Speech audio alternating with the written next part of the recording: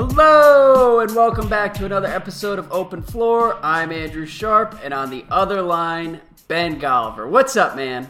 Not too much, Andrew, but I do feel like putting you on the spot sort of right off the top. I did some thinking here over the last week or two, and I realized that you've sort of walked me into all these traps where I've revealed embarrassing things about myself over the last few years, you know, peanut butter tacos and on and on and on. And when I think about free agency, I mean, this is the time of year that you actually decide to tune in. You know, the playoffs, you're kind of like 50-50 on. You're into the draft, you know, but mostly as a precursor to free agency. I mean, if you're watching... What? I dispute that characterization, but I'll let you cook. Do your thing. You may or may not tune out for a month and a half during the regular season, but you definitely love All-Star Weekend. But if we're ranking your priority, your power rankings on the NBA calendar, there's no question it's free agency number one. Yep. And I want you to just sort of confirm or deny my mental image of you. I've got this picture of you like, you know, one of those lab rodents that they just like hop up on too much caffeine to sort of see, like, can we push the boundaries of how crazy this mouse or this rat can spin around on a wheel? Yeah. I picture you waking up at like 6:15 a.m. with no alarm and then just checking your Twitter, obsessively refreshing over and over again for like an 18-hour period, maybe catching a quick cat nap around like 2 a.m., and then waking up to do it all again. Can you confirm or deny that? And really, can you just walk us through what your life is like behind the scenes during the free agency period? So what you're imagining, just to be clear, I'm like a mouse in a lab being fed sugar water all day and spinning on my wheel for like 18 hours a day, correct? Yeah, maybe some meth laced into the sugar water. Okay, well, you're not entirely wrong, because to take you through, we're recording this on a Thursday afternoon, and we may have to go back and record like an emergency intro if Kawhi gets traded in a few hours. But yeah, I mean, I went to bed at like 2:30 in the morning last night and just naturally woke up at 7:30 this morning, and I've been checking Twitter all day. And so you're not far off. I am energized by the chaos here, and I like that you're on the complete opposite end of the spectrum, because first of all, you're back in Portland, where literally like you couldn't have been off the plane for more than a half hour before you were in the middle of a park texting me photos of a beaver that you found in a local park out there. And we just talked about this, and you were like, yeah, I haven't really followed the rumors that closely, so you're going to have to lead us on that front. So it's perfect. I like the role reversal for us here. Yeah, well, just to be clear, I went to Beaverton High School. Our mascot was the Beavers. And for probably the first 20 years of my life, I had to listen to people making, you know, sexual jokes about that name. And I never had the payoff of actually seeing a real-life beaver in public in Beaverton until yesterday. It was almost like, you know, divine intervention by the park gods, this gigantic beaver. I mean, this thing was probably 14 or 15 feet long. Okay. Maybe it was like 4 feet long, but this seemed like a giant beaver just rolling around. It was quite the homecoming gift, but I'm glad that I nailed your life behind the scenes so well, because now I have a follow-up question for you. And I actually thought I might have been exaggerating when I laid out my blueprint, but I pretty much nailed it. I'm wondering, is there any tweet, real or fake, that you won't go all in for? Like, in other words, like, obviously you're not going to be retweeting like fake, you know, news accounts, but when you see some like absolutely ludicrous scenario, you know, just make something up. Okay, KD texted LeBron, who texted Kawhi, who texted Carmelo, and they're all going to team up for like the Charlotte Hornets. When you see stuff like that, your mind does not ever go to, there's no way this is going to happen. Your mind starts with, okay, this is happening, and then you sort of take yourself back from that ledge, right? Like, aren't you the X-File guy who just wants to believe no matter what it is? Absolutely. Okay, I'm leaning into every conspiracy theory available, and I'm currently trying to find one theory that was sent my way this morning.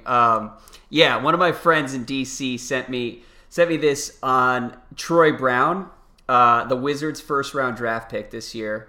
Troy Brown wore number 0 in college and then chose number 6 when he got to the Wizards. DeMarcus Cousins followed him after the draft and liked his Instagram post, and now Marcin Gortat has been traded. Hashtag Boogie to DC. That's from Twitter user Taylor Vapopoulos. Listen, man, I am all in on that theory. I think the dots are connected, and we all see where it's going. And so that's the type of note that, yes, I definitely read too much into, but that's part of the fun with this season.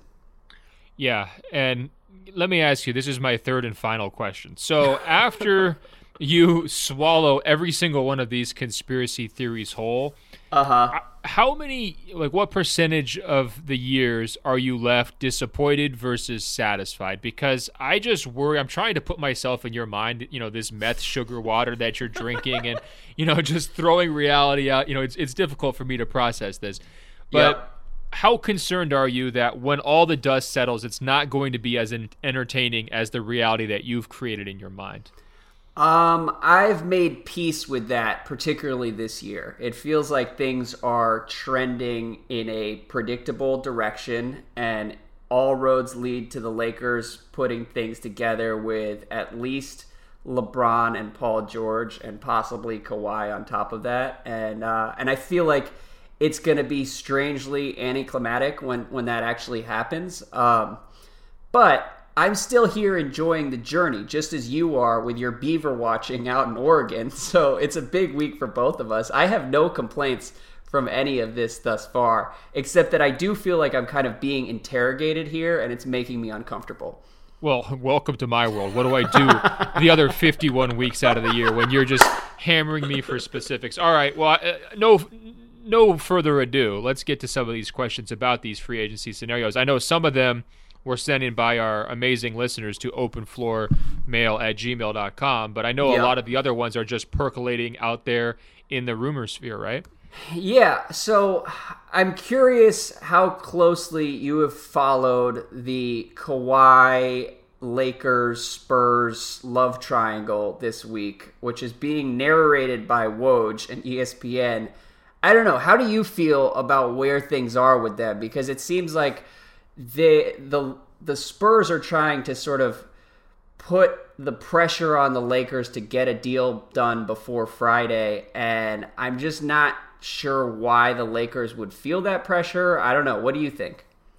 Well, I'm not necessarily sure it's just the Spurs putting that pressure. I think there's a very real incentive for the Lakers to kind of have this master plan come together simultaneously so that they can kind of, pitch this as like, one united front and they just win this summer and it's over. I mean, imagine the splash if they do get that deal done, if they can convince Paul George to come and they can land LeBron James. I mean, that is an atomic bomb on the NBA calendar. And you remember how weird it was when like the Wiggins trade just like didn't happen for like 4 or 5 weeks. And I mean, I'm sure you remember this, like the Cavaliers PR people were basically smuggling Wiggins in and out of like the summer league games, and like the Timberwolves, same thing where like he just wouldn't talk to the media and like, is he being traded? Is he not being traded? It's messy. So, and wasn't that because of a technicality, right? Where they couldn't legally trade him until 30 days after he had signed his contract? Exactly. And so you would just prefer to not have those hangups, right? Like if you're looking to make the biggest possible splash, if you're Magic, if you've gone out there and done that, press conference where you're like, if I don't sign anybody, I'm going to quit in 2 years, wink, wink, wink. And it's like all laid out, sort of like, okay, these guys have their team ready to rock and they've been waiting for months to sort of unveil it. Yeah. You would want that to go completely smooth. So I guess I do see a little bit of time pressure from the Lakers standpoint. I think also if you're San Antonio, it's just good business. I mean, don't you have to try to build up as much of a market as you can? You have to find ways to, basically strip every asset you can in a deal. And I just don't think this is that complicated of a negotiation, is it? I mean, the Lakers have a pretty clear pile of assets. There's not that many different ways you're going to negotiate. It's like Ingram's got to be included. Obviously you want whatever pick that they can include, and you don't want to take back a bad contract if you absolutely don't have to, right? I mean, it doesn't seem like this is some crazy concocted 4-team solution. It seems like it should be pretty straightforward. So I guess I'm not totally into following like every single one of these head fakes because it seems like a pretty simplistic negotiation at its base.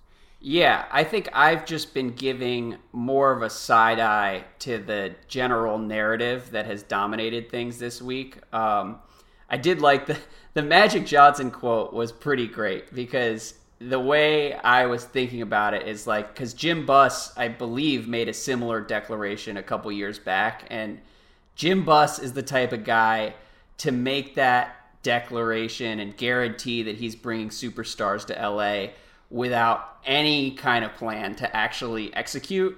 Whereas I feel like Magic is the type of guy who only makes that guarantee if he already knows that a couple guys are already coming this summer. And so what you're saying is Magic's intelligent and Jim Buss isn't. Well, yes, couldn't agree more. And hey, by the way, I'm also saying that Magic is pretty devious, okay? I think he's not really going out on a limb the way he appears to be. Yeah, no question. I mean, the thing about Jim Buss's statement is like when he made that, you know those big like tickers that they like track the national debt, like in New York City, there's like that little like number that just like constantly increases. Like here's our national debt, and like every second it just goes up and up and up. Like the Lakers fans were ready to build one of those tickers for Jim Buss as soon as he said that, just counting down the days. And I don't even think he made it to the days. But needless to say, I don't think Magic's statement here is going to blow up in his face, and So well, and you mentioned the kind of predictable endpoint for all of this, and I feel like San Antonio's only move was to leak the involvement of teams like the Sixers and Celtics, and it all came from Woj, who has been leading the way on the Spurs side of the reporting for the last month or so with the Kawhi drama.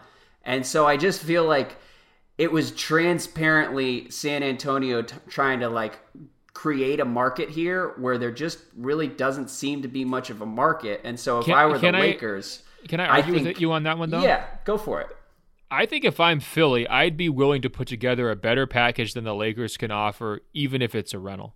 Okay. Like, I would be... I mean, I could see why Boston wouldn't have that motivation. I think once you're starting to say, well, we need to have a guy like Tatum, or we absolutely have to have Brown involved. Like, if Boston didn't have the assurances that Kawhi is going to resign, I could see why they're just like, yeah, whatever. We've got other things going on.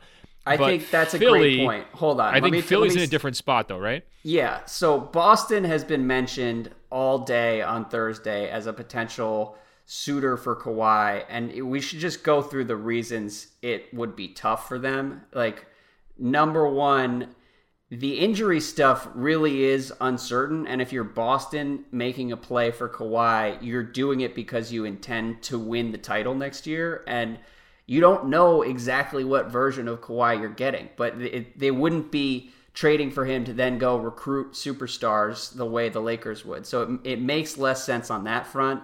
And then he can leave next summer, and there's less comfort with his agent there, and they don't really know how that will play out. And also, even if he stays next summer, the Celtics have to pay huge money to Kyrie Irving and Al Horford in addition to Kawhi as a free agent, and they'd also be giving up assets that they could use to try and steal Anthony Davis a year and a half from now. So it just...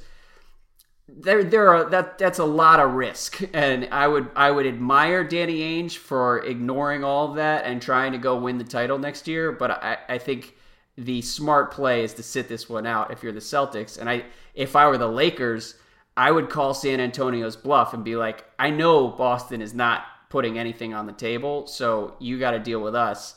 And your point on the Sixers, though, is actually the most interesting part of this, because I completely agree with you. Like, you look at where Philly is right now, they need a star. They've got this summer and next summer to try and go get one to complete that nucleus with Embiid and Simmons. And I don't know. SI's Jake Fisher reported that the current offer from the Sixers is looking like Dario Saric, Robert Covington, and that 2021 first they got from the Suns, which is the Heat pick. But I would be offering that's more the than we that, don't right? give an F offer. Come on, man. That's our first. We're gonna put this out there offer. I mean, come on, let's get real. This is Kawhi Leonard. You're gonna get more than that for Kawhi Leonard. Why not put Fultz in that deal? I don't totally see it. Well, I think because this negotiation's still unfolding. I mean, I think that's just the early Like, these are the pieces who we wouldn't really even, bother losing. None of those are like kind of critical losses if you're Philadelphia. I just want to mention the way you so logically laid out Boston's thinking. Andrew, I could tell that all these waking hours you're spending poring over this stuff is really paying off. That sounded like you were going through a decision tree or a spreadsheet of like if-then statements. That was very, very impressive. But I come back to, I don't think it's kind of a sham here. Like, I think if you're San Antonio, the teams that you're thinking who would really be able to enter this seriously, the Lakers, the Sixers, and after that, to me, it gets pretty questionable. But I would not be rushing to trade him to LA if I'm San Antonio. I just wouldn't. I don't see the benefit. I don't think other offers would disappear. I think there's only a certain number of guys. Like, let's say, for example, they don't trade Kawhi to San Antonio and Paul George and LeBron go to the Lakers. Doesn't that make Philly more inclined to improve their offer because they missed out on Paul George and LeBron, and therefore they still need to have somebody to kind of tool up, not only to match up with Boston, but potentially to match up with the Warriors in a finals? To me, I think Philly only gets thirstier if they miss out on those other two guys, and so that offer would still be there. So I don't see the urgency from San Antonio's side. That's my point. Yeah, I agree with you, and I also think that letting this play out a little bit longer would give Philly the opportunity to open some dialogue with Kawhi and his group of whoever that he's been working with for the last year, and maybe try to get some assurances or at least an indication that Kawhi would be open to staying in Philly and isn't like dead set on going to LA next summer. Because, again, Fultz, like, it's a tricky call on whether to include him. I understand the people who would say you're selling at like the lowest possible value for him, but that actually isn't true. And he has value this summer because people are still willing to buy into the idea that he can kind of get his game back and turn into the player everyone thought he was going to be. But if that doesn't happen, he really has no value next summer, and he really has no value going forward, and he doesn't fit next to Ben Simmons. If I were the Sixers, I'd be camped out in the Pure Sweat gym in LA with Drew Hanlon and like looking for any signs that you can find to see what kind of game Fultz has at this point. But like, Kawhi is so good. Just roll the dice here. That's the one angle. I'm glad you brought it up because I just don't understand why they're not more active. One other thought I've had on Philadelphia, and it came from the award show. Don't worry, I'm not going to go for another 20-minute breakdown on the award show. But Simmons was asked about like, hey, what's the plan this summer? Are you guys going to try to upgrade, et cetera, et cetera? And he had a sort of a glancing statement like, hey, we don't really have a veteran star who could maybe, help, me and Joel build in Philadelphia. And it wasn't like he just came out and said, yo, we want King James in Philly. Like, he didn't say it that way. And I kind of wonder where Simmons fits onto this, this layout. Because if you're him, do you really want LeBron? There are definitely benefits, but there's the obvious drawback of the ball comes out of your hands and you're not very good on the perimeter. So you're just going to have to spend all your life cutting, and your weaknesses are going to be more obvious than they were before. He's got a ton of positive momentum individually building for him after this Rookie of the Year campaign, and he's just obviously in ascendance. Some of that's going to be put on hold if LeBron kind of steps in. I feel like if I'm Ben Simmons, I might want both Kawhi and Paul George more than LeBron James. And so maybe that's why he was kind of using that kind of cryptic terminology when he was, asked about their summer plans at the award show. It's like a veteran star, like that could apply to any of those guys rather than, hey, we would really like to have the best player in the world. It would be great if he came and played for us. I love it when he calls me Young King on Instagram. It could have been more obvious, recruiting pitches if you're Simmons. And I think if you're Philadelphia's management, right? Yeah. You're picking up the pieces from the Colangelo disaster. The last thing you can do is anything that will aggravate either Embiid or Simmons. And if you're starting to get the sense that Simmons doesn't necessarily want a LeBron, or he would prefer to just keep having the ball in his hands all the time, that would again push you back to this Kawhi trade scenario and thinking like, hey, that really is where we should, start thinking about collecting our assets together and go making a play for him, especially if LeBron is sort of, leaning towards LA at this point. You know what I mean? Yeah, you mentioned the Simmons, his like rising presence in the media. I really did love Nike's ad after he actually won the Rookie of the Year, where they said, "Not a rookie, the rookie." It was a great own of Adidas after like 4 months of harassment from those guys. Good job, Nike. That was a checkmate move where you just like knock your guy over. Okay, yeah. I surrender. Very, very solid. I'm with you though. I think if you're Simmons, he really does view himself as a future kind of icon of the league and one of the like 4 or 5 most famous people in the NBA. Who knows whether he'll get there, but that's what he wants to be. And for one thing, winning Rookie of the Year was important to him. It's why he sat out the final month of his actual rookie season. Getting some digs in. No, okay. It's just true. He cares about this stuff. And that's one reason all these guys would want to play with Kawhi, because Kawhi doesn't necessarily care about that stuff as much.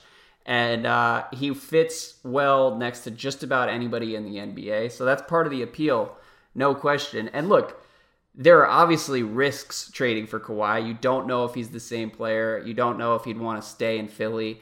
I just think they're at a place where it makes sense to take a calculated risk. Let me ask you, flip it though. If you're Kawhi, wouldn't you probably also want to play in Philly? Easier path to the finals, not as much competition at your position. You don't have to deal with the LeBron drama. Like if it's Philly or the Lakers, and I understand hometown angle, Lakers, huge market. I get all of the benefits of the Lakers, obviously.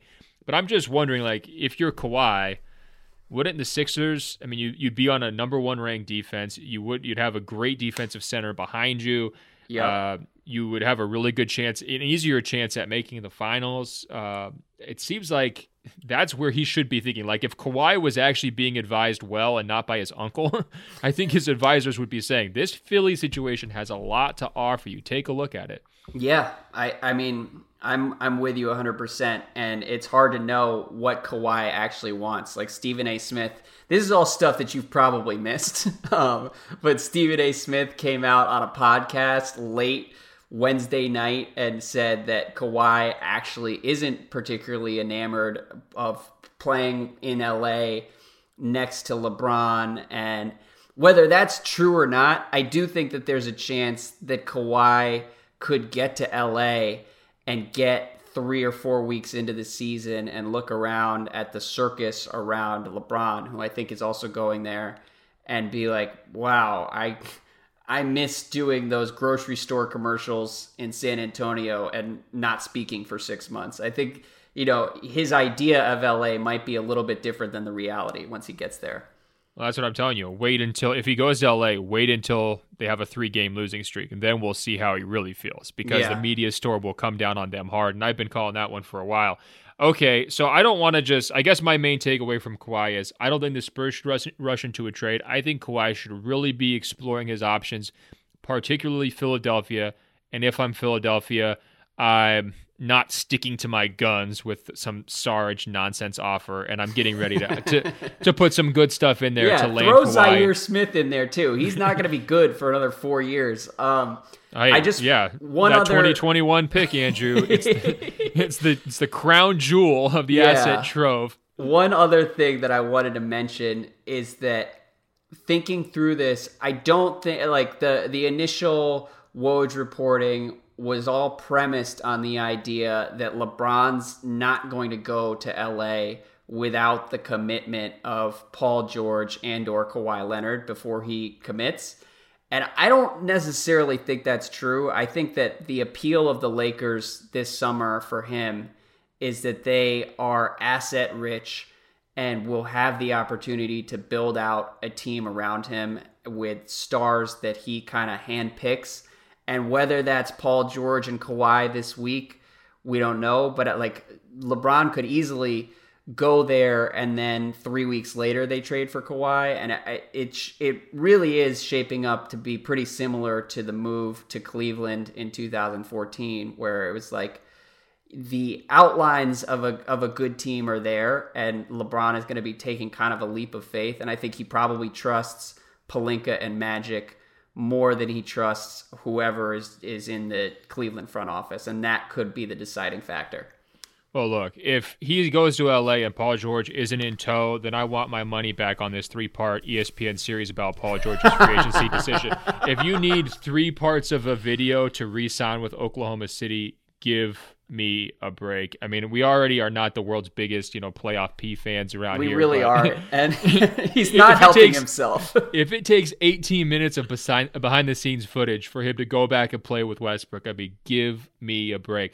Can I make one point on LeBron's decision, though, Andrew? I'm not sure that everyone's made it, and it might go along with what you just said about if he goes to the Lakers, they're in a position to sort of, be solid going forward. When you look at all of the teams that are, even on the outskirts of the LeBron James Derby, most of them will be okay if they don't land LeBron. Like, you can even make the case that the Lakers, even if they struck out on these big stars because of this young core, they would at least enter next season with positive momentum. Now, it would be embarrassing if they just got none of these 3 guys. There's no doubt about it, but they wouldn't be devastated, right? Yeah. The only exception here is Cleveland. If LeBron leaves Cleveland, I don't think that we've spent enough time talking about how awful and utterly decimated they will be and how quickly they could put themselves in position to just be the worst team in the league, period. So, consider this. Let's say LeBron leaves, they get nothing for him. All they have to do is put Kevin Love into a trade scenario, maybe even to Oklahoma City. Let's say Paul George goes to LA, LeBron goes to LA. They could trade Kevin Love, say, to Oklahoma City, let him pair up with Westbrook, take back whatever, simplistic contracts and a draft pick you could. At that point, your best group is George Hill, Colin Sexton, J.R. Smith, Tristan Thompson. I mean, you're already a 22-win team, right? At that point, and you could do further, auctioning. You could try to, move Tristan to some sort of a contender who wants some kind of a versatile big. Maybe you could try to sell off a Kyle Korver here and there. I mean, you could get yourself to a point if you're Cleveland with 2 phone calls, you could be a 15-win team next year very, very easily. And remember, when LeBron left the first time, they were a 19-win team in the first year after he left, and that let them get the lottery picks to get Kyrie and to get Tristan Thompson. So this, strategy has basically already worked for them. And not to mention, going cheap and just selling off as many contracts as possible would definitely appeal to Dan Gilbert, given that he's had these massive luxury tax bills to sort of finance their 4, straight finals runs. So the backfire potential here if LeBron leaves Cleveland is massive, but I think it could wind up being a very clean teardown if you're a Cavs fan. And I think if you're a Cavs fan, that's what you should be rooting for here. Boom or bust. Boom, LeBron stays, but bust if he leaves. Trade Kevin Love within 24 hours, have that trade teed up, ready to go, and then just you are the league's worst team. You're going forward with that, and you'll catch everybody in 2020 once you've got a few more lottery picks to build around. Yeah, and I mean, I'm not a Cavs fan, so I don't want to speak on their behalf, but I have to imagine that after the last 4 years of weekly melodrama, it will be kind of a relief to just look at next season and be like, screw it, let's tear it all down, let's win 15 to 18 games and gun for RJ Barrett at the top of the draft. That's not the worst thing in the world. And I don't know, I think the Cavs fans that I have interacted with over the last month or two all seem to be in a pretty good place with all of this, and I'm happy for them. They're the most emotionally balanced fan base of anyone who's in the mix over the next couple weeks. Yeah, do you know what I would do if I was a Cavs fan? I would, if all this plays out like I'm, their worst case scenario here, I would spend all of next season just rewatching the 2016 finals over and over and over again. Definitely. And then I would just talk myself into Colin Sexton being the greatest player. The 2016 finals were so cool that if that happened to me as a fan, I could live off that for 20 years without caring about anything else. So I think they're all good. And that's part of the reason that they are being strangely mature about everything here, because that was so cool that nothing else matters. For sure. So you relive those great moments, and then you really push Sexton hard for Rookie of the Year. You just make whatever. I don't know about all that. I'm not particularly sold on Colin Sexton, but I'm not saying either. He's a I'm good player to tank with. This is how you pass the time if you're them. Like, it will get ugly. 15 wins, it's not going to be fun. You might have visions of Byron Scott like flashing through your memory bank. It could happen, but you're going to come out on the other side of it in a better spot if you just rip everything down this summer. That's my plan for Cleveland if LeBron walks. All right. Well, let's keep it moving because we have the CJ McCollum interview at the end of this podcast, so we have to keep it a little bit tighter today. One more question on LeBron. Caleb said, Stephen A. Smith just reported LeBron texted KD about joining the Lakers. So here's my theory. Kevin Durant wants to be a mogul, right? He's involved in all that Silicon Valley stuff. And LBJ has an established media company in Burbank. What if LeBron James offered Kevin Durant a substantial stake in his media company if he comes to LA to play for the Lakers? I love any and all InfoWars sports theories, and as Ben said at the outset of this podcast, this is a conspiracy-friendly zone, so thank you, Caleb, for passing that along. LeBron denied that he reached out to KD, for the record, or actually, sources close to LeBron reached out to Joe Varden. I don't know. We're all in the web here. Welcome to the Matrix. I did enjoy Warriors fans losing their mind over that news this morning and spending like the next 4 hours calling LeBron a hypocrite. The reason I included this, Ben, is because I feel like KD's free agency has gotten lost in the shuffle a little bit, partly because I think people are just a little bit bored with the Warriors and bored arguing about KD. But I think that the length of Durant's deal that he signs this summer is going to be really, really interesting and may have a bigger impact on like the next 3 years of the league than whatever LeBron or Kawhi do. Yeah, I mean, I think that is, the underrated storyline. After those guys get settled, the next biggest story is how long was KD willing to lock into, and did Bob Myers cost himself a year of commitment with his ridiculous... He, honest to God, might have. And he never apologized for that, did he? Not that I saw. Yeah, well, he didn't apologize to my liking, I'll say that. Didn't live up to the Golliver standard. His parade comments, yeah, that will be crazy if that costs him a guaranteed year from KD in terms of commitment. I mean, how are we handicapping? What are we thinking? KD signs like 2 years plus a third-year opt-out, or is he going to go shorter, or do you think they can get him in for longer? I mean, where are you standing on that? I guess the compromise solution would be 2+1. That feels kind of like the move here. That way, KD doesn't have to deal with another year of free agency rumors. He just buys himself a year free of talk. They can go through next season, with a little bit less, maybe, choppy water as you would expect. That seems like the way I'd play it if I was him. That is certainly the most reasonable option for both sides, I think. I'm selfishly hoping for a 2-year deal with an opt-out next summer. But I am an unreliable narrator when it comes to some of this stuff. So you're right that like the most logical deal is a 3-year deal with an opt-out after 2.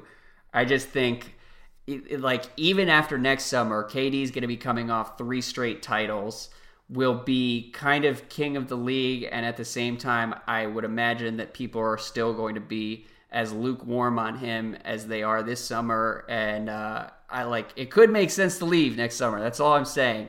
But and the other thing that I would note is that Rich Kleiman was weirdly involved with the New York Knicks coaching search. And there was a week there where like Mark Jackson was being floated as the favorite to coach the Knicks. And it came out that was Rich Kleiman's pick or that he was advising them and pushing Mark Jackson, which seemed completely bizarre at the time. But clearly there's a relationship there. And the Knicks just signed Royale Ivey as an assistant coach who has been very close to KD dating back to his time at Texas. And the Knicks are going to have max cap space somewhere over the next 2 years. So just letting everyone know the pieces on the board, stay woke, keep your third eye open. It's something to monitor.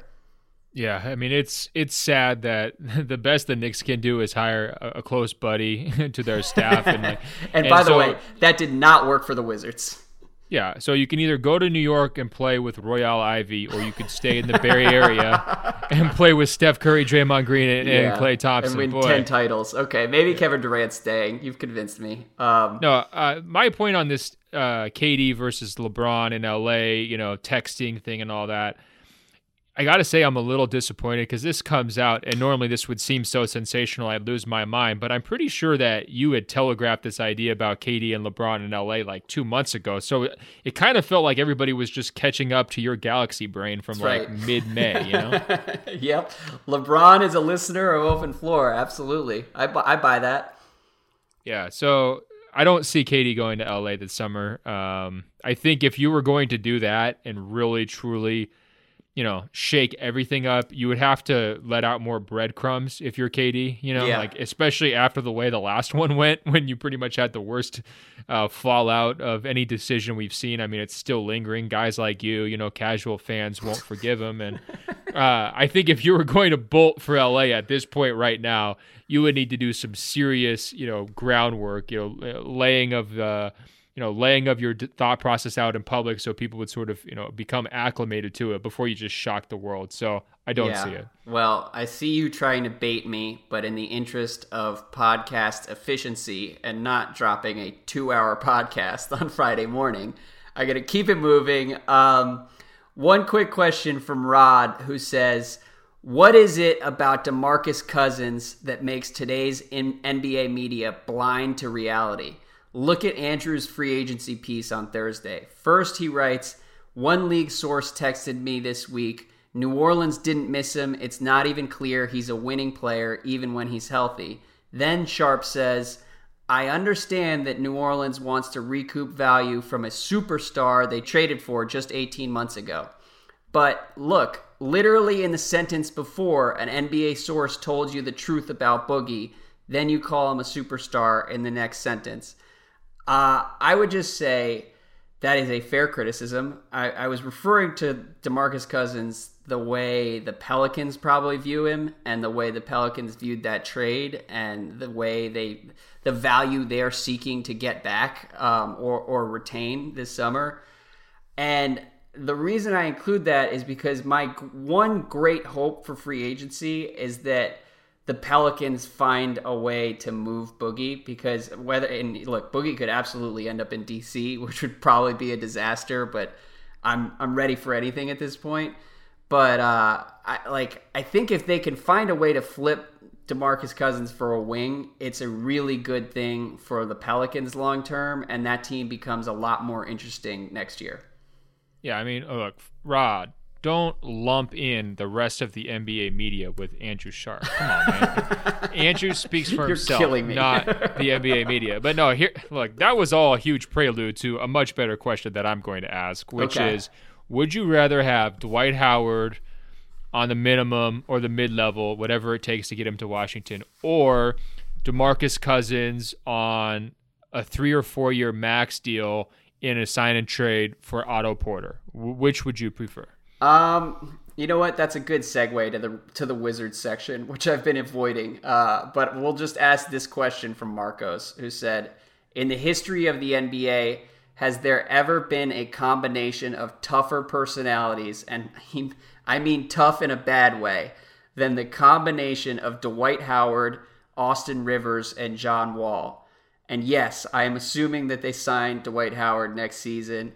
Of course, in that same locker room, one player pulled a gun on a teammate, so maybe that version of the Wizards wins the worst personality contest. Either way, I'm so sorry, Sharp. Thank you, Marcos, and thank you, Ben, because you first texted me about the Dwight possibility like 5 minutes after they traded for Austin Rivers, when I was broken and vulnerable, and you were one of like 8 people who reached out with that idea. And I believe I told you that night that I'd rather lose without Dwight Howard than win with him. But wiser words have never been spoken. But I sense you've changed your mind. Continue. Honest to God, I have. I'm sort of warming up to the idea of Dwight on a minimum deal because I don't know who else is going to pay Dwight Howard. And look, the one thing you can say for Dwight is he has given Al Horford problems over the years, and I'd like to sort of reignite that Celtics-Wizards rivalry. I don't know. I am lost in the wilderness right now, but what I ultimately decided after thinking about it for 24 hours is that if I'm going to have to root for Austin Rivers next season, let's just go all in on dysfunction and see what happens. So whether that means 320-pound DeMarcus Cousins coming off an Achilles injury or Dwight Howard coming in there and just butting heads with John Wall for 9 months. God, talk about somebody who will make you miss Marcin Gortat. I don't know. I'm good with whatever. I am feeling no pain at this point. Yeah, he's not going to be spoon-fading Cousins. It's going to be ladling. But but hey, the 5 deep mantra that Wall has, I mean, could you have ever pictured in your wildest dreams the 5 deep would be Wall, Beal, Austin Rivers, Markieff Morris, and either Dwight Howard or DeMarcus Cousins? No, point blank though, answer my question. Cousins on the max or Howard on the minimum or like the mid-level? If you had to choose which direction you would go, knowing you'd lose Otto, those are your options to fill in at the 5. Which do you take? Are you rooting for Cousins? Are you going to just gamble on? Are you going all in and just saying, let's see what happens, pray that somehow Wall and Cousins can be those superstars, quote unquote, to take you deeper in the playoffs? Oh man, it's really tough. But I mean, it really is. It's close. Like these are not good options, right? I mean, you're playing Russian roulette here. Here's the thing. What I said to you initially about Dwight Howard, I really do feel in my heart. Like, I don't want to get to a point where I have to sincerely root for Dwight Howard to win. And, no offense to him, but I'm not on Team Dwight. So I think that no offense to him, but he's a pariah. He's a leper, a basketball leper. But no offense. I can't look myself in the eye. I can't look myself in the mirror and claim to be a Dwight Howard fan. So I think for that reason, I would choose Boogie because I can talk myself into Boogie and probably will. I mean, look, we read the Boogie conspiracy theory at the top of the podcast. I think if that happens, it will take me about a week, and hopefully Boogie has trimmed down since his last public appearance, but I can buy into him, Beal, and Wall. I would also say it's worth considering whether trading Beal in that scenario might be a little bit better. I think the fit with Wall, Otto, and Boogie is a little bit cleaner. But you're totally right. The last thing you want to have is an adult quality two-way player to screw this up. I mean, you need to get rid of the only talented guy on a reasonable contract on the roster. Good call. No, I don't know. You're right. Beal is the one guy who if I were running the team, I would be like moving heaven and earth to try and build the future around Beal.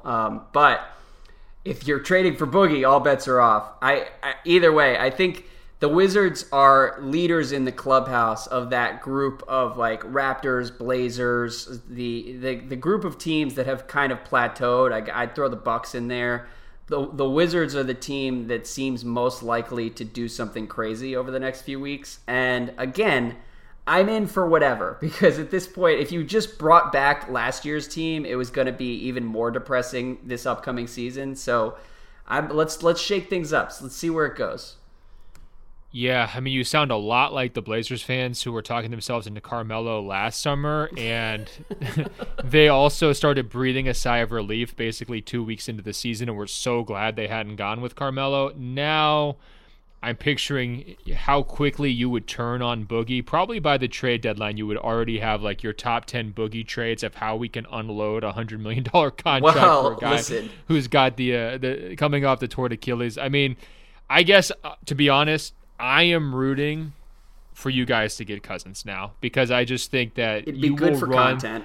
Absolutely. I mean, it would be great for the C word content, the one that I don't like to use, and it would also just be great for your roller coaster of emotions. I mean, I think everything that you love and hate about yourself would come out. Boogie would bring all the best and worst out of you, and now I'm rooting for that. Yeah, well, the last time I watched Boogie Cousins was in D.C., and I believe he put up like 30 and 20 that night, and I came away so disgusted with his effort on defense and how like chubby he was and just like generally lazy, and yet his numbers were fantastic. So yeah, I'm ready for the journey. Boogie to DC, here we go.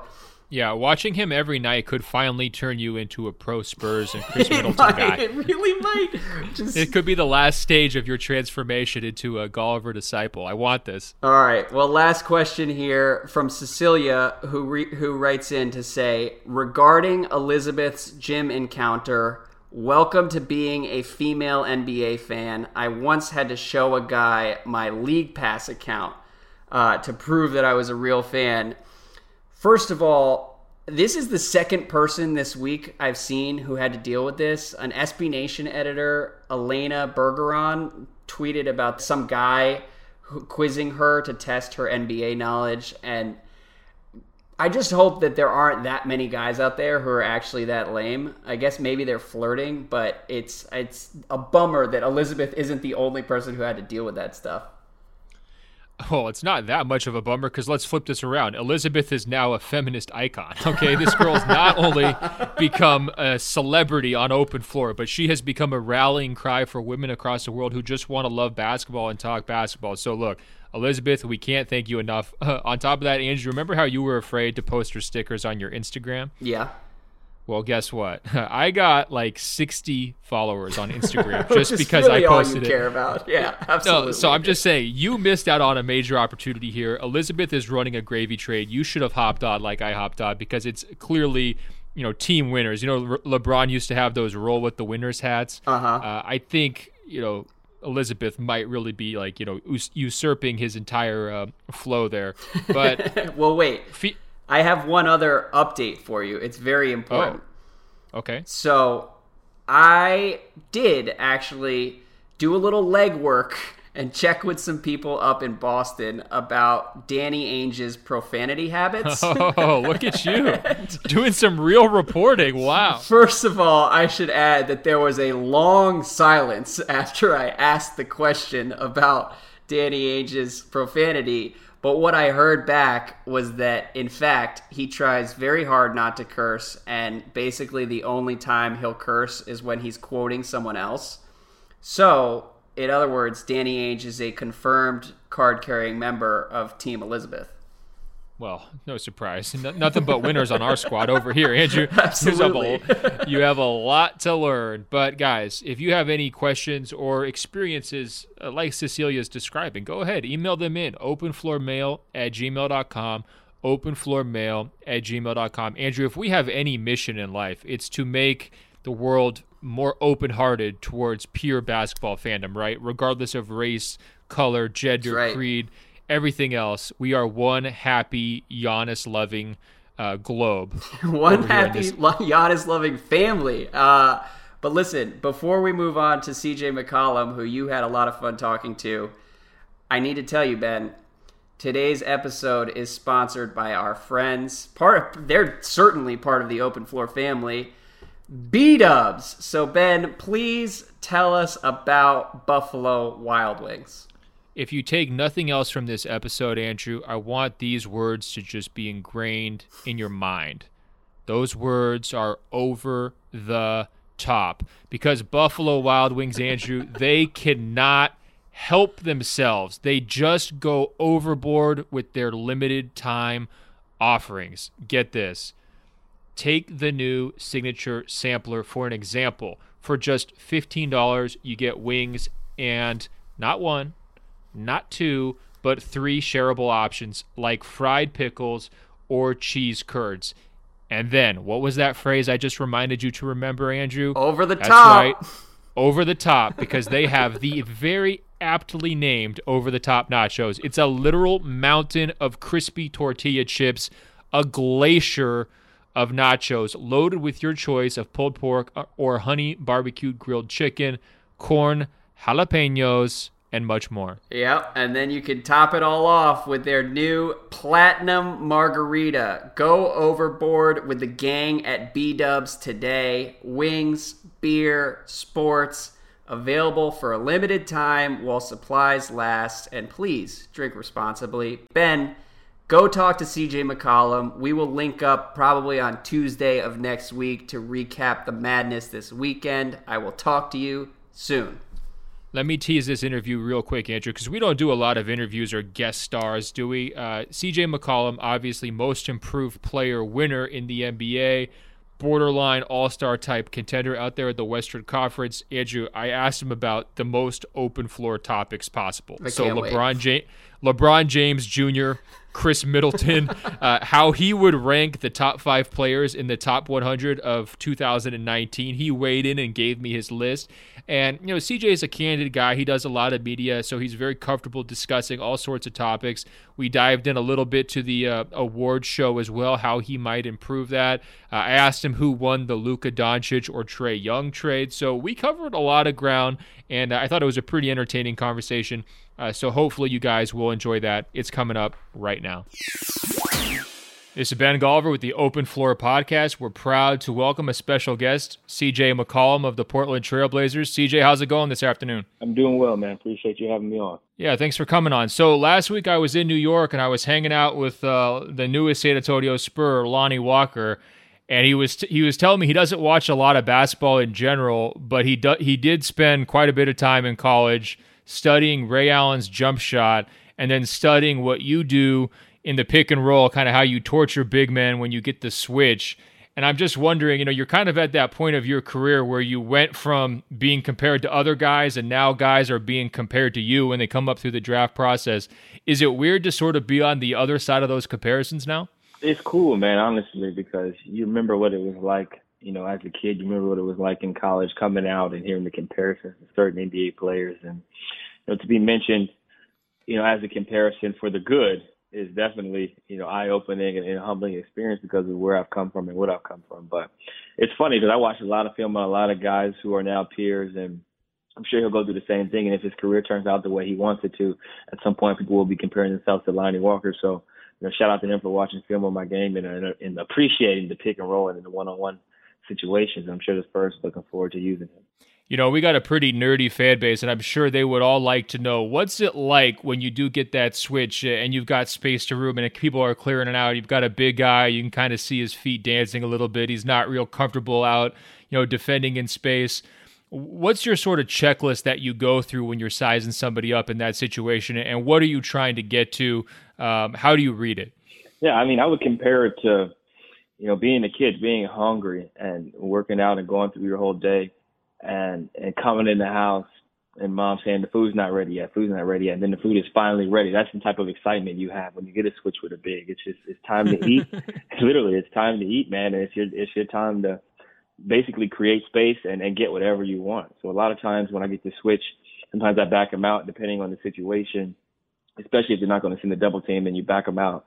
And I either want to come at them full speed or you just get a couple of rhythm dribbles and bounce and maybe flinch at them and see how they respond. If they're kind of panicking and backing up and nervous, then you got them right where you want them. And I usually just try to get to a certain spot on the court, whether that be a pull-up, a floater, or a create space three-pointer. And I have a lot of tricks to create those types of situations and shots for myself. So it just depends on the moment, how the game flow is going. And then at that point, it's, do I get a floater? Do I want to get all the way to the basket? Or do I want to shoot a jump shot? And then I make a move and let instinct take over.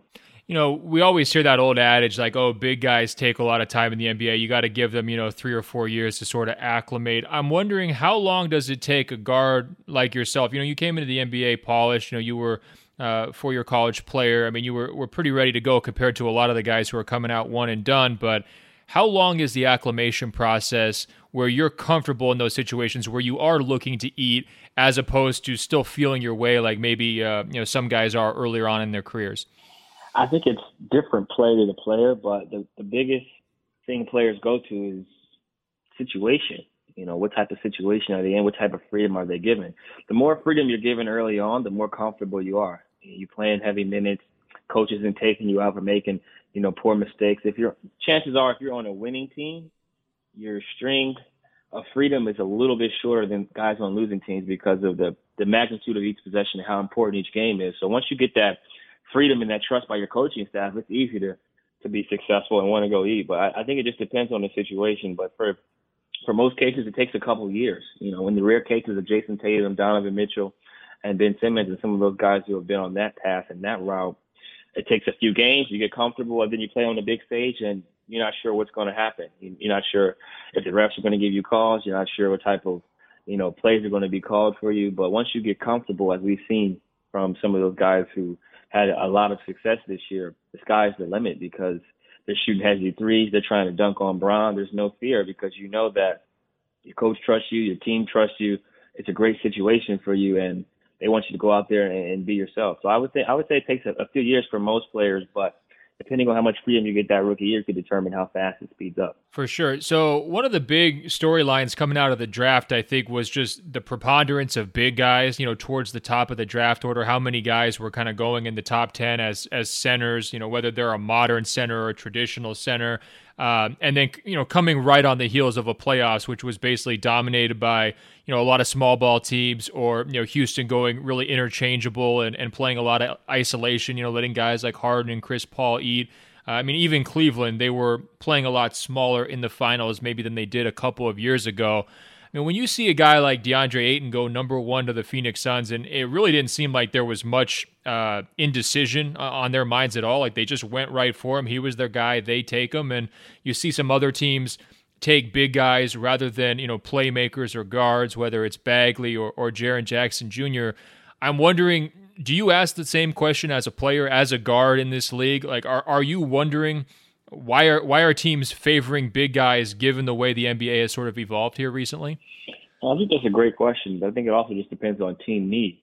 The Phoenix Suns have a great guard in Devin Booker, so they're probably trying to pair him with a center to have that 1-2 piece. You've heard them mention comparisons to Kobe and Shaq. If you have a great guard and a great big, you have a chance to put something special together, especially if they're at the same career trajectory in terms of age. So I think that kind of fared into why they ended up going that route. Obviously, they could have taken Luka Doncic. They could have taken a guard. But they felt like Ayton was the type of big man who's versatile.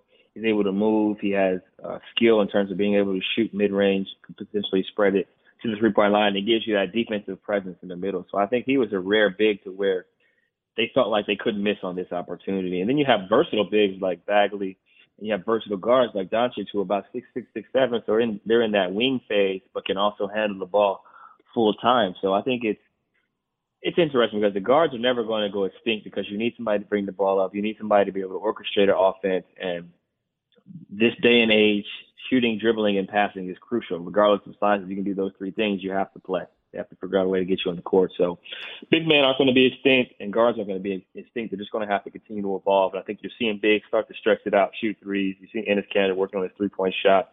Obviously, having Coach Fizdale there in New York now. Marc Gasol was shooting threes last year. I think he shot and made over 100 threes in 74 games, which is a career high. So players are adapting based on what's going on in the NBA, but I think the guards and bigs are going to be needed for a long time.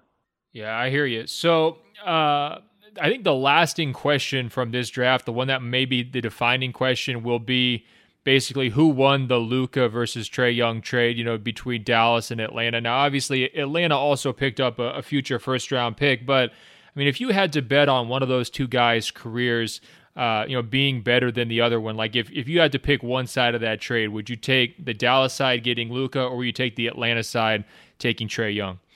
I think that's a tough question. They're both going to be good players, but I think if you're looking at right now impacting on the game, I've seen Luka Doncic play at the highest level in Europe. He's played against my brother. He's played in the EuroLeague. He's won championships. He's battle tested in terms of being a professional. He's traveled. He's flown to different countries. He's been involved in this lifestyle for, 5 to 8 years at this point. So in terms of right now, you look at his size, you look at his skill set. He can play in the pick and roll. He can create shots for himself. He can create shots from others. And their coach is talking about playing him at the 4. He's going to be full of advantages because of the system, being able to be mentored by Dirk, one of the greatest players to ever play the game, and kind of what's around him. Being in the Western Conference, you got Wesley Matthews, you got Smith Jr., you got a lot of guys who are going to be in his ear helping him develop. And then you've got Trae Young, who's very, very good. He's smaller. He's in the Eastern Conference. Dennis Schroeder's there. I think they may potentially try to trade him and move him. Not sure what's going to go on with that situation. But, yeah, as a coach who's going to empower him. Lloyd's going to empower him, allow him to make mistakes, allow him to take shots similar to the shots he took, in college at Oklahoma. So from a situation standpoint, I think Trae Young's going to have the ball in his hands right away and be able to go freely. But I think Luka Doncic, with his size and his pro background, I think he's the player who's ready to play right now, more than a lot of players in this draft, because he's already been a professional. Yeah, you mentioned your brother, and I think I read some comments he had made, some analysis of Luka prior to the draft, where he was sort of saying, look, you can have a lot of success against European pros, but the quality of wing players in the NBA is so much higher on a night-to-night basis. It's going to maybe test his athleticism and his quickness in a way that you just can't test overseas. I'm wondering, do you kind of agree with that assessment for Luka? And you were hinting at maybe them playing him at the 4. I mean, is that one way to sort of get around those issues early on, is just to slot him up a position so he now has the matchup advantage rather than maybe being at a disadvantage? Yeah, I think they'll play with the matchups a little bit. And look, whether you go to college or not, or play at Europe, a EuroLeague, a Euro Cup, or whatever the case may be, the NBA is just different. It's a different game, it's a different speed, it's a different skill set. So there's going to be disadvantages in a learning curve to where you have to go from playing in a system to playing in an NBA system. So it's going to be tough for all rookies and all players coming in. But I think for Luka, they'll find matchups that favor him. They'll figure out ways to make him a point forward where he can utilize his skill set, similar to how they've used Harrison Barnes. They played Harrison at the 4. They played him at the 3. They've moved Dirk around from the 5 to the 4. And then when you have Dennis Smith Jr., who's capable of playing on the 1 and the 2, and you have a defender in Wesley Matthews, you can move guys around them. And obviously, Wes will probably check the best defender and kind of go on down the list and figure out what matchups make sense for your team. Yeah, for sure. My takeaway from that trade, honestly, was that the Hawks GM, Travis Schlenk, he kind of stuck his neck out a little bit, because I think what you're saying, in terms of Luka being ready to contribute right now, and then also I think people would say he has maybe a higher floor too, in terms of like even his worst case scenario is still going to be a pretty good player.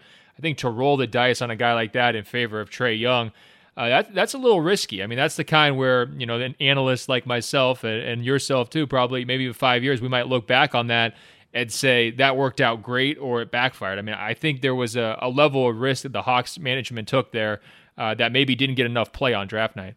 Yeah, I think there's definitely a risk there because, as you said before, Luka's a proven commodity and one of those players that were at the very worst, he's going to be getting 12-5, 13-4 right away, and be consistently able to produce those type of numbers. With Trae Young, he could be a poor man's Steph Curry, or he could be a poor man's Johnny Flynn. You just never know what's going to happen based on how players adjust to the NBA life, how they adjust to the day-to-day grind, injuries. There's a lot of things that can derail or change a player's trajectory. But I think Trae Young's going to be a good player. He has a unique skill set. He can shoot, dribble, pass, can play in the pick and roll, and they're going to give him the ball and let him go. Yeah, he's got some star power, a little moxie to him too, I think.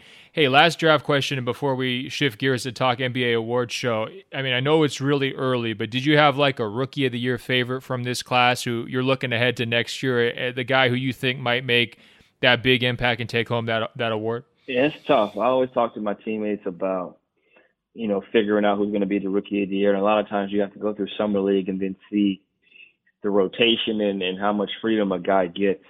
For instance, like Kyle Kuzma, who kind of broke out and, got more playing time, and then Ingram got hurt. So then they kind of started him and allowed him to grow. And I think looking at, the top 5 or top 10 players drafted, obviously you have Ayton, who's on the Phoenix Suns. He's gonna probably average a double-double or close to it. You have Luka Doncic, who's going to probably put up double digits and maybe 4 to 5 assists. And you have Trae Young, who he could average a lot of points and assists or be middle of the road. But either way, he's going to have an opportunity to score a lot. So looking at those players, I think scoring, rebounding, and assisting is usually what gets you a chance to be an all-star. I think Marvin Bagley is a guy who has a chance to put up, some serious numbers in Sacramento, depending on what type of role they give him, with his versatility and ability to score. So he's probably one of the guys I think has a chance to be Rookie of the Year. But just have to see their roster and what type of rotation these coaches and teams are putting in place before I make a decision.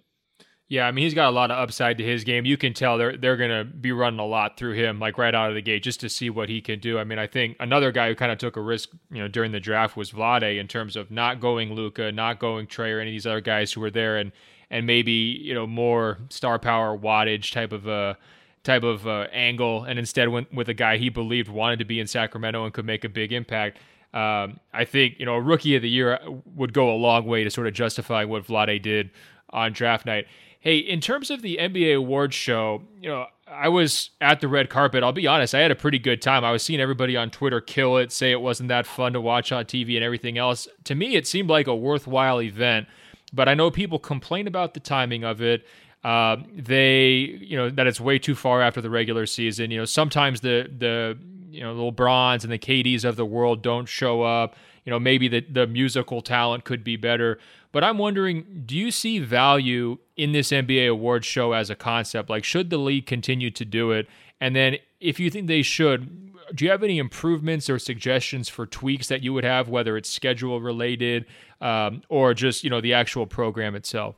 I think the idea of celebrating the game, putting it on TV and, having the award ceremony is great. I think the players enjoy going out, especially when you had a productive season and you're able to interact with your peers, be around a good crowd, have good food, have good meals and entertainment overall in general. I think it's a great concept and great idea. Just a matter of timing, and if you're going to announce it, this is what I think may potentially happen at some point.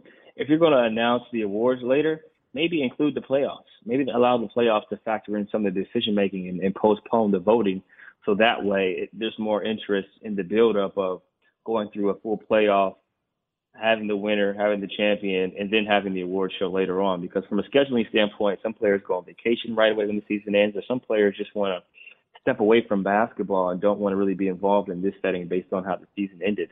So it's an interesting situation where you have to balance a lot of personalities, a lot of factors. But I like the idea of the show. It's just about finding the timing of it and whether or not including the playoffs in the voting situation. Yeah, I hear you. The playoffs would have changed everything, right? A lot of the awards would look different if we took into account the playoffs. And the timing thing you mentioned is a great point. Like, they had to pull James Harden back from Paris and Milan, to get him to go to the show. And it's like, some guys are probably, not just would rather be on their vacations than otherwise. I saw Bill Russell. He kind of stole the show by flipping the bird to Charles Barkley, and that was funny.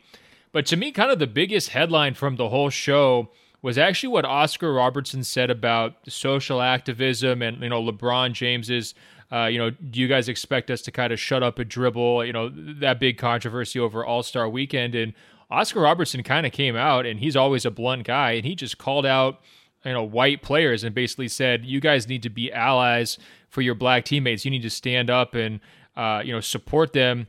In this kind of a conversation. This is not just a black athlete problem.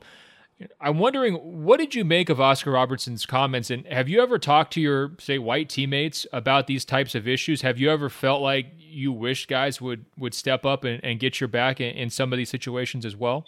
I think that's a great question. I think you look at the situation, obviously, for us as African Americans, we've been through a lot, we've seen a lot, and a lot of times we're the only people who can relate to certain situations. But I think it is a societal issue to where, certain teammates who may be white or haven't experienced what we're experiencing aren't sure how to feel about certain situations. They're not sure how to talk about it or how to speak out about it because they haven't gone through random pullovers. They haven't gone through, seeing, a friend of theirs maybe get shot or have a run-in with the law. So they're not sure how to go about speaking on it or being an activist, so to speak. But I think if players are knowledgeable on the topic, if it really interests them and it touches their hearts, I think they should speak up on it, depending on, which position they have in place. But you look at Tom Brady, for example. When Tom Brady came out and spoke out about kneeling recently and his thoughts on it and how he felt like it was freedom of protest and how he supported the players, it painted a completely different light on the situation because here you have a guy who's arguably the best player in the game right now. His peers voted him, the most important and number one player in the NFL. You have him speaking out about a societal issue to where so many African Americans and minorities have, protested, saying why they're kneeling, how it's not about the anthem, how it's about injustices in society, injustices and imbalances in the judicial system. People don't really listen. But when you have someone who is of Tom Brady's stature, who's also not a minority, speak out, it becomes more clear around the league that there is actually a problem going on. Yeah, we've seen some things, like the arm chains during the national anthem when guys link arms and, circle up and things like that in the NBA. I'm wondering, did you ever have a moment over these last couple of years where you gave serious thought to like kneeling during the national anthem or like calling a team meeting and saying like, hey, what's happened in DC? I don't agree with it. We want to make some sort of a statement. I mean, did it ever get to that level for you guys with the Portland Trailblazers? Our organization does a great job of being forward thinkers, putting power in our hands and allowing us to debate and decide on certain topics. So we basically discussed everything as a team, talked about what we'd like to do going forward, how we feel like we can make a statement and what's necessary and what's not necessary or realistic for us as a team. But the bottom line was whatever we were going to do was going to be as a team. And we felt like, the anthem and the situation about social injustices had been addressed by the NFL.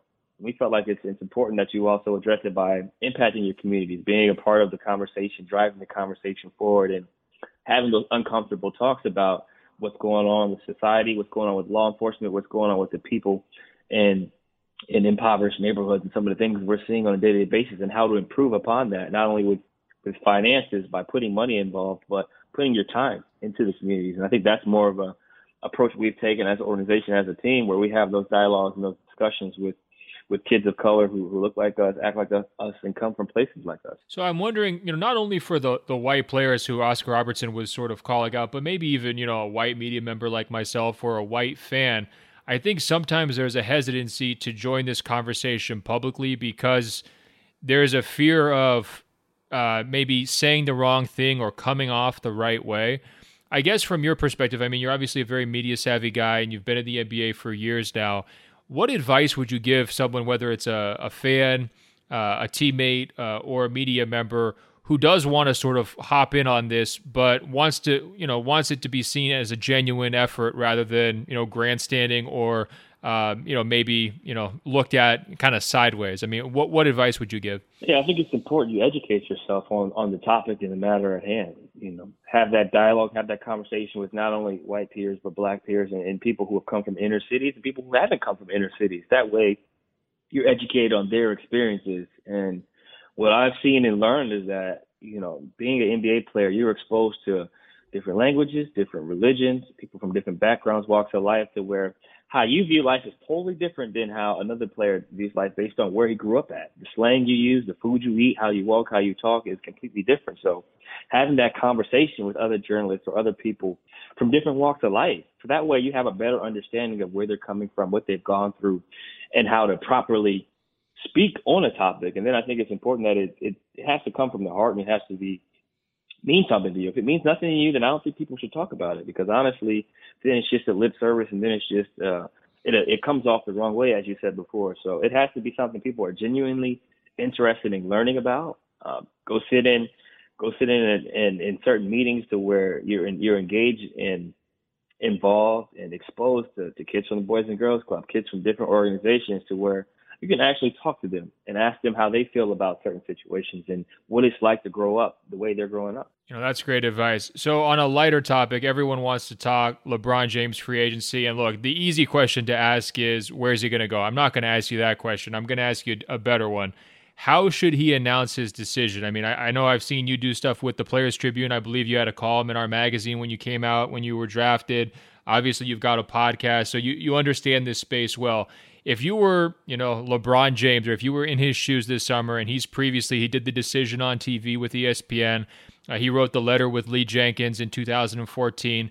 If you had sort of all eyes on you in 2018 to break big free agency news, how would you go about releasing that news? How would you do it?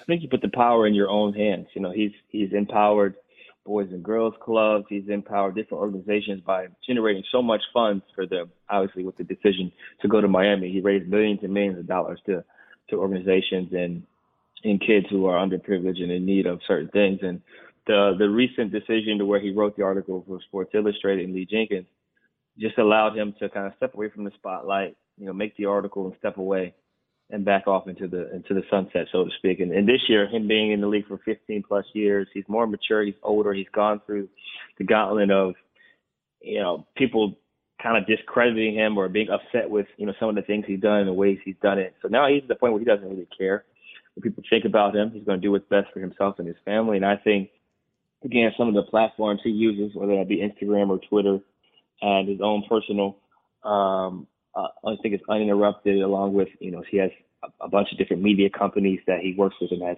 started from the ground up. He may partner with one of his own companies and then release it to his own social media or one of those avenues. I think that's the safest and easiest way to build your own company up and have a safe, easy message out there to where it's not a big show or a big scene, and then you can enjoy the rest of the summer. I'm glad you mentioned Instagram. This is my pet theory. So I did a story on Instagram and their success in the NBA community. Can you imagine how crazy it would be if he just put out a message, sent out a press release and was like, I'm going to announce my decision at 3 p.m. on Instagram Live, tune in. How many millions of followers do you think he would add during that couple hour time period? How many people do you think would be watching that simultaneously? I mean, that would be a crazy event, don't you think?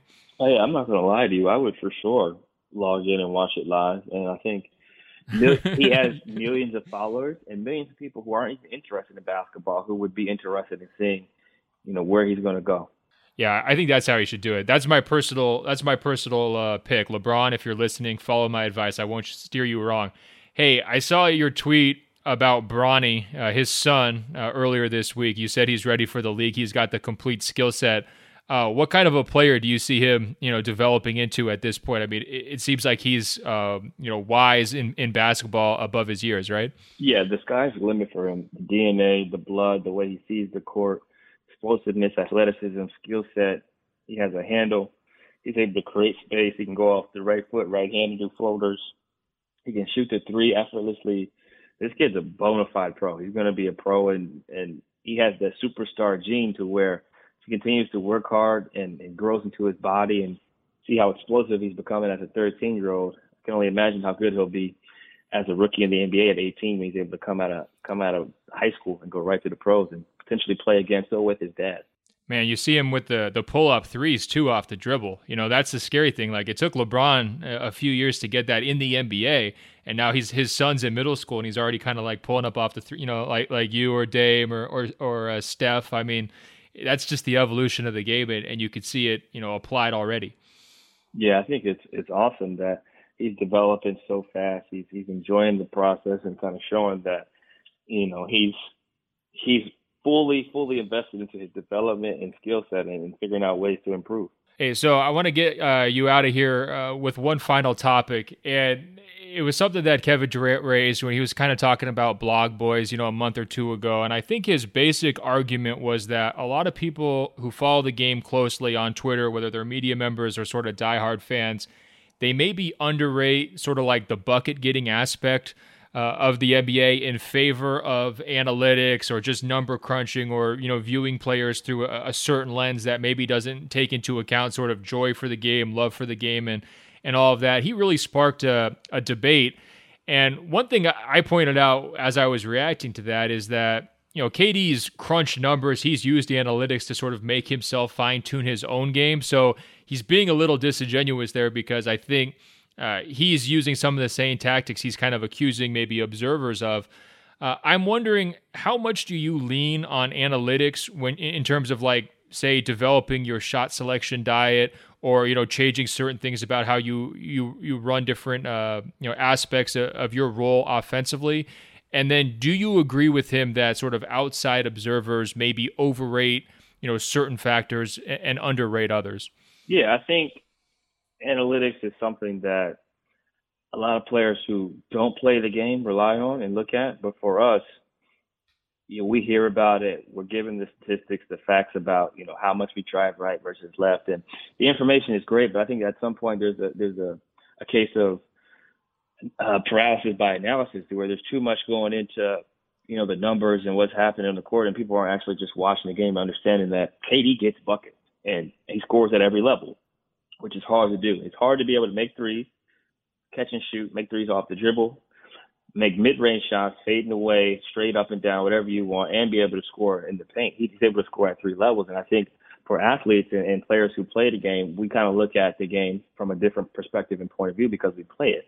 Now, I'd be lying if I said I don't look at the analytics because it's an important part of the game. It's something that a lot of players are being judged on now. So I try to shoot the ball and play the game the way I've always played it, but you have to adapt to times and adjust. And this is an era where three-pointers are more valuable, and a lot of players are starting to shoot more threes. And I'm a guy who keeps the mid-range jumper alive. I shoot a lot of mid-range jumpers, step backs going left, step backs going right. I snake pick and rolls. I take advantage of isolation situations and heavy and pull up on big men's faces. But at times I hear about how I shoot more threes, or the staff will bring me the numbers, and it makes sense. So I think guys will start to shoot more threes and take advantage of some of the analytics. But at the same time, you have to be who you are and play the game the way you do. And I think that's kind of what Katie's getting at, is that a lot of, as he likes to call them, blog boys have never played, so they don't understand that although the numbers might say it's better for them to take that three, they feel like certain shots are easier for them, more comfortable for them to rise up into. And then you see guys who shoot 3 feet behind the line.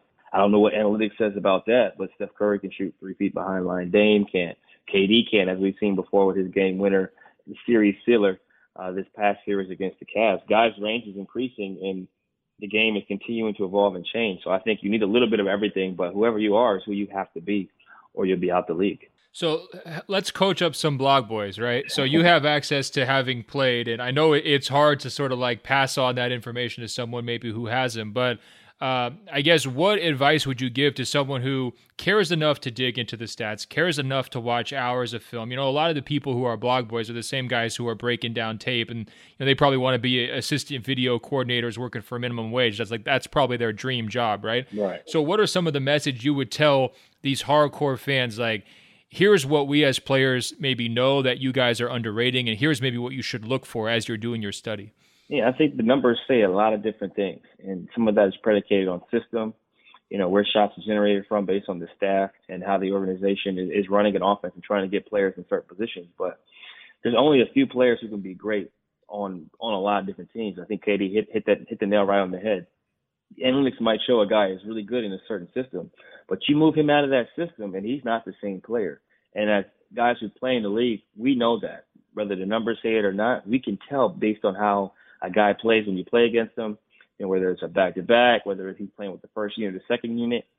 It comes down to two things. We know who's real and we know who's not, and it's hard for the analytics people and others who are just watching the numbers and watching film to tell because they're not physically out there. And I think that's kind of what he's getting at. And I'm a guy who's a journalism major, so I'm for the journalists. I'm for people who want to investigate the game, study the game, learn more about the game. But there's just that one factor that plays a different type of role because we're out there in the grind. We're in practice. We're playing against guys, and that's the only difference between us and the bloggers and the people who are journalists is that we play and we know who's real and we know who's not. And at times, the analytics and the numbers can tell a different story based on a situation or a system. No, I think one of the best case studies for what you're describing is like Jay Crowder, right? Like in Boston, Jay Crowder is just off the charts analytically. He goes to Cleveland, his role changes. All of a sudden, everyone's saying he's a bum, he can't play anymore. He goes to Utah. What do you know? He's like a pretty valuable contributor there. It's like he had 3 seasons in 12 months, and you could have completely different opinions of his game based on all of those stops. Who are some of the players, real quick, that you think get maybe overlooked or underrated because of some of these phenomenons? Maybe guys who catch too much heat for not being, quote unquote, analytic enough, or just guys who, when you're in the film room kind of studying, you're thinking, man, that guy can really play. He doesn't get enough love. Yeah, I think there's a lot of players in the league who can hoop, and it's situational based on when they come out and have their breakout year, like Victor Oladipo. He was traded from Orlando. He was in OKC. His role was different on all those teams. They had him in more of a standstill spot-up role where he's playing off the ball. He's not able to dominate the ball and be himself. And then he goes to Indiana, and he's a completely different player based on freedom, based on the system, and the empowerment. Obviously, he put in work in the summertime. He's progressed and got better each year, but it's just all about being empowered. And I think there's a lot of players in the league. You look at Khris Middleton. Khris Middleton is a very, very good player. He's able to score in a variety of ways. He's efficient. He shoots a lot of mid-range shots, so the analytics may not always be in his favor, but he can hoop. You look at Jamal Crawford, he can hoop. You look at Lou Williams, who in a system to where he comes off the bench, sometimes he starts. But everybody that's real in the NBA and is honest with himself knows that Lou can hoop. Whether he wins Six Man of the Year or not, whether he comes off the bench or not, he's been about a bucket since he's been in the league. And I know that's improper English, but that's just the fact. That's just a fact of the matter. You look at some other guys around the league on other teams. Let me see here. Let me find someone who's nice that just doesn't really get talked about. Well, hey, as you think, I just want to point out, I did not pay you to say Khris Middleton's name. I'm like the vice president of the Khris Middleton's underrated fan club. I'm always out there kind of riding for him. I feel like he gets overlooked. I mean, he was just a killer in the playoffs. That was the great shame. Obviously not getting to see Giannis advance in the playoffs was tough, but I thought the great shame and them not being able to pull out that Game 7 against Boston was that next round would have been such a nice just showcase for people to kind of get a taste of what he's able to do. And instead, he kind of flies under the radar. But who else you got for me? I was just brainstorming. Give me some teams, and then I'll tell you players who are underrated. I need some teams. Well, who are some of the – how about some of the guys who, when you have to guard them, like in the Western Conference, nightly basis, like some guys who really, you've got to make sure you're locked in defensively when you're facing off against them? Yeah, I think guys who can shoot and dribble or any combination of those things is tough. And there's only a few amount of players who can do it consistently. You look at a guy like J.J. Redick. Obviously, when he was playing with the Clippers, he had a lot of pin downs. He had a lot of different ways to where he was creating, generating offense, but he had some of the best screeners in the NBA. You put him on another team because of his ability to run and understanding angles, he still is able to be an efficient scorer and shooter. So guys like him who move around constantly or running around are hard to guard. Klay Thompson, he runs around a lot, obviously. He gets credit at times, and then he gets discredited at times based on his role and what he's doing. But I think he would be good on his own team as well because he can shoot. He doesn't waste a lot of motion. He doesn't need a lot of dribbles to create offense. And based on his ability to knock down shots, that shows you that can translate anywhere. So guys that can shoot or move around and to generate offense are able to have success. Like Marco Bellinelli, he moves around a lot. He's traveled to different teams and has had success on all those teams. Jamal Crawford, who scores in a different way, off the dribble, he's able to shoot a lot of mid-range shots, which is the analytics nightmare. He scored 50 on 3 different teams. So that just shows you these guys can just hoop. They're able to get buckets. It doesn't matter if you put them in Antarctica or if you put them in Compton or if you send them to the Bronx or Dykeman or you send them to Canton, Ohio, and they can play at one of our rec centers. They're going to get buckets because of the way they play and how it translates to each team. So there's not a lot of guys. I'll give you a handful of guys who are known and some guys who aren't known to where they're going to be good players or already are good players for the foreseeable future. Yeah, I mean, Klay saved Golden State's season again this year with the big three-point explosion in the playoffs. Bellinelli was huge in the first round against Miami, some really, really big shots. I'm going to get you out on this note. So every year I have the unenviable task of trying to put together the SI Top 100 rankings list, and I'm pretty sure you've probably taken some shots at us over the years. A lot of players have. It's a really thankless task with a lot of criticism. But when we do it, we try to rank the guys in a vacuum. So it was sort of like you were saying earlier with the KD comments, like who has those transferable skills who will work on any team. I'm interested in your top 5 ranked 1 to 5 for the top 100 of 2019. So, take in mind, these guys are going to be a year older. We're trying to rank them for the entire season.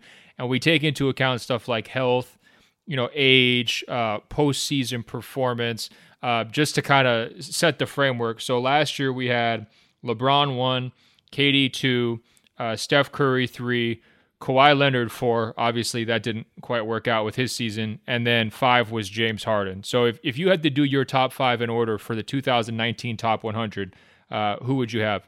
I'll go with Bron 1A, KD 1B. So does that count as that's 2 players, 1 slot? So I go 1A, 1B. That's fine. I go 1A, 1B, and then this is when it gets interesting because you could go Steph or you could go AD. But having gotten swept by the Pelicans, I put AD in that top 4. So you could either put him 3 or 4 just based on his versatility. He's a nightmare at the 5 because he's too quick for 5. And at the 4, he's too strong. He can still post up. He's got the floater. He's got a little bit of everything. So I put him in that top 4 range. And then you go based on health. Obviously, you'll go Steph or James. You could intermingle, flip them any way you like in terms of, the 4 and the 5 spot. And then the sleeper pick is whether you choose another guard or if you go what? Russell Westbrook? You could go Russell or you could go, I'm forgetting somebody. We've had Russ, we've had Chris Paul in that Giannis has been in that range. And the other, I think, guy who might be cracking up there pretty soon would be Joel Embiid, don't you think? Yeah, I think he's getting there, but I don't think he's better than AD yet. And I think it's hard for you to put him in front of Steph, James. I think you could maybe go Giannis top 5, but I don't have a list in front of me, so it's hard to really give you 5 players. But it's for sure Bron, KD, and then the rest of the NBA. Yeah, so that's the big question for us this year will be, do we have the guts to move KD past Bron? I'm telling you right now, I don't think I'm going to have the guts to do it. I don't want to spoil our list, but that's sort of like the big question because you try to project it out 12 months forward, which isn't easy. CJ, thank you so much for your time, your candor, your honesty, and your reflection on all sorts of different topics. Do you want to go ahead and plug your podcast real quick? Yep. Yeah. Shout out to all the listeners out there who are tuning in to the podcast all across the country. I like Pull Up 13 weeks ago with my co-host Jordan Schultz. We talk about a variety of topics, the NBA, free agency, books I'm reading. I've been taking questions from Twitter lately, and we continue to have guests from different walks of life. I'm a huge Billions fan, so I had the producer of Billions on the show and look forward to continuing to generate a variety of content. So subscribe everywhere to the Pull Up Pod. All right, guys, check CJ out on all the social media networks, too. Be sure to follow up. CJ, thanks again, and we'll talk later. No problem. Thank you. Another great edition of Open Floor is in the books. Did you know Locked On has a daily podcast for all 30 NBA teams? If you're a Lakers fan, search Locked On Lakers. A Celtics fan, search Locked On Celtics. Warriors fans, search Locked On Warriors. Yes, all 30 NBA teams have a daily bite-sized podcast on the Locked On Podcast Network. Search on Apple Podcasts or Google Podcasts for Locked On, your favorite team. Or tell your smart speaker to play podcast Locked On, your favorite team. It's the Locked On Podcast Network, your team every day.